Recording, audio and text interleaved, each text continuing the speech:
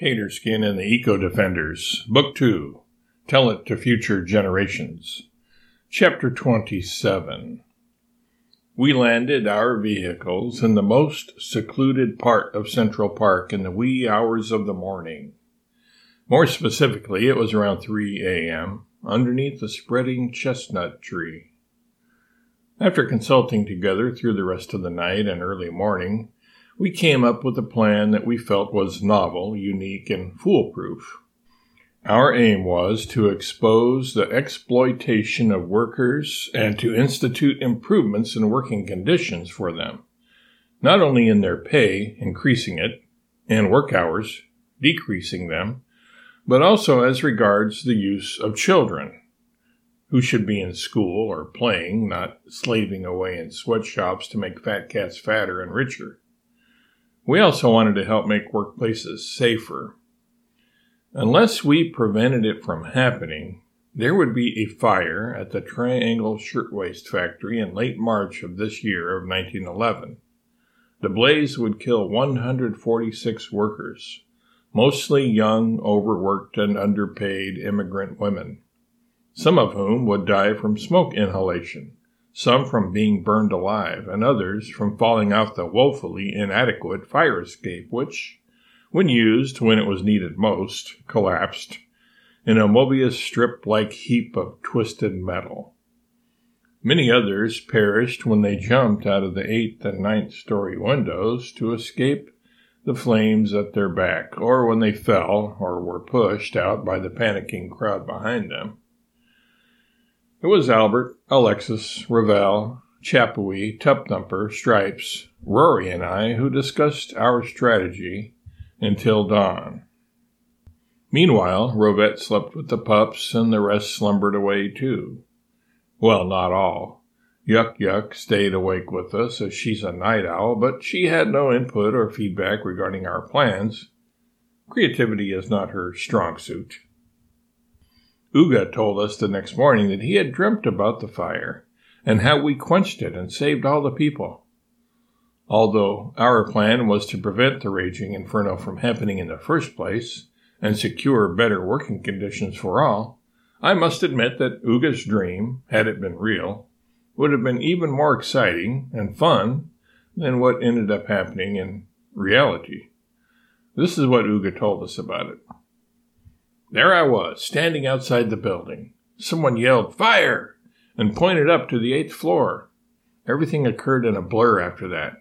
It was as if time and space collapsed in on themselves, and everything was happening at the same time and everywhere at once. I had some of my gorilla and orangutan friends with me, by my side. We were watching the orange flames grow and spread.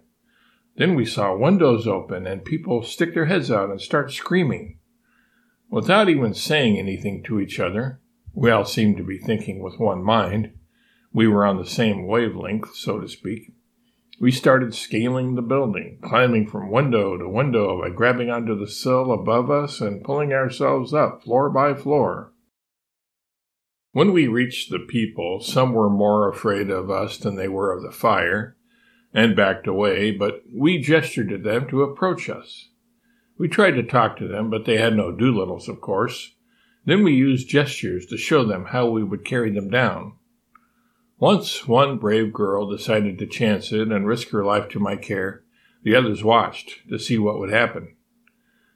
I held this young girl, she couldn't have been more than 16 years old, against my body with my left arm, and climbed back down using only my right. In a matter of mere seconds, we had reached the street, and I handed her over to a policeman, who whisked her away to someplace safer. I immediately made a return trip up the side of the building, and since they had seen their friend make it safely to the ground, there was no more hesitation on the part of the workers about entrusting themselves into our care. Meanwhile, Tub Thumper and Chumbawamba were spraying water on the fire from the street with their trunks. They were able to extinguish the worst part of the blaze, that is, the flames that were closest to the people at the windows, giving us time to evacuate them all before it was too late. As you know, the doors they should have been able to use to exit down the stairways were locked, and the fire escape was in no shape to withstand the weight of more than a few people at a time. Thus, our flamboyant and dramatic method of rescuing them was necessary.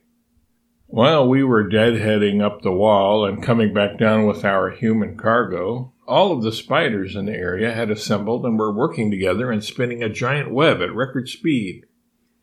When the Charlottes, I call spiders Charlottes, got this done, they had created a huge life net just above the street.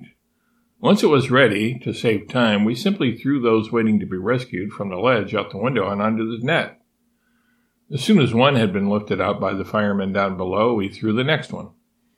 In this way, we eco-defenders, working together with the firemen and policemen, were able to save every last one of the workers that had been trapped in the building. When I was interviewed by a news reporter about my role in the rescue, I told him that the people were probably afraid of me at first because of the movie about a king named Kong, which grossly misrepresented apes and made those who had seen the movie afraid of us. The reporter had no idea what I was talking about, though. I then realized that naturally he didn't, as that movie didn't come out until the 1930s, and there we were in 1911. I later found out that supposedly the scene in that flick where the gorilla carries a woman around the outside of a skyscraper was based on our exploits, but they got it all wrong.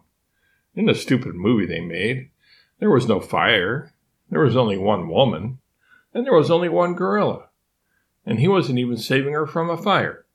Typical Hollywood crap, I say. They always take an interesting story and worsify it. But that was only a dream. Although a nice dream. In real life, we wanted to get there before the fire had even broke out, so as to prevent it, and also solve the other problems that led up to the catastrophe in the first place. That being the case, it was time to get to work implementing the idea we had come up with the night before. It did not have the same cachet or pizzazz as Uga's dream, but it would be every bit as effective, if not more so.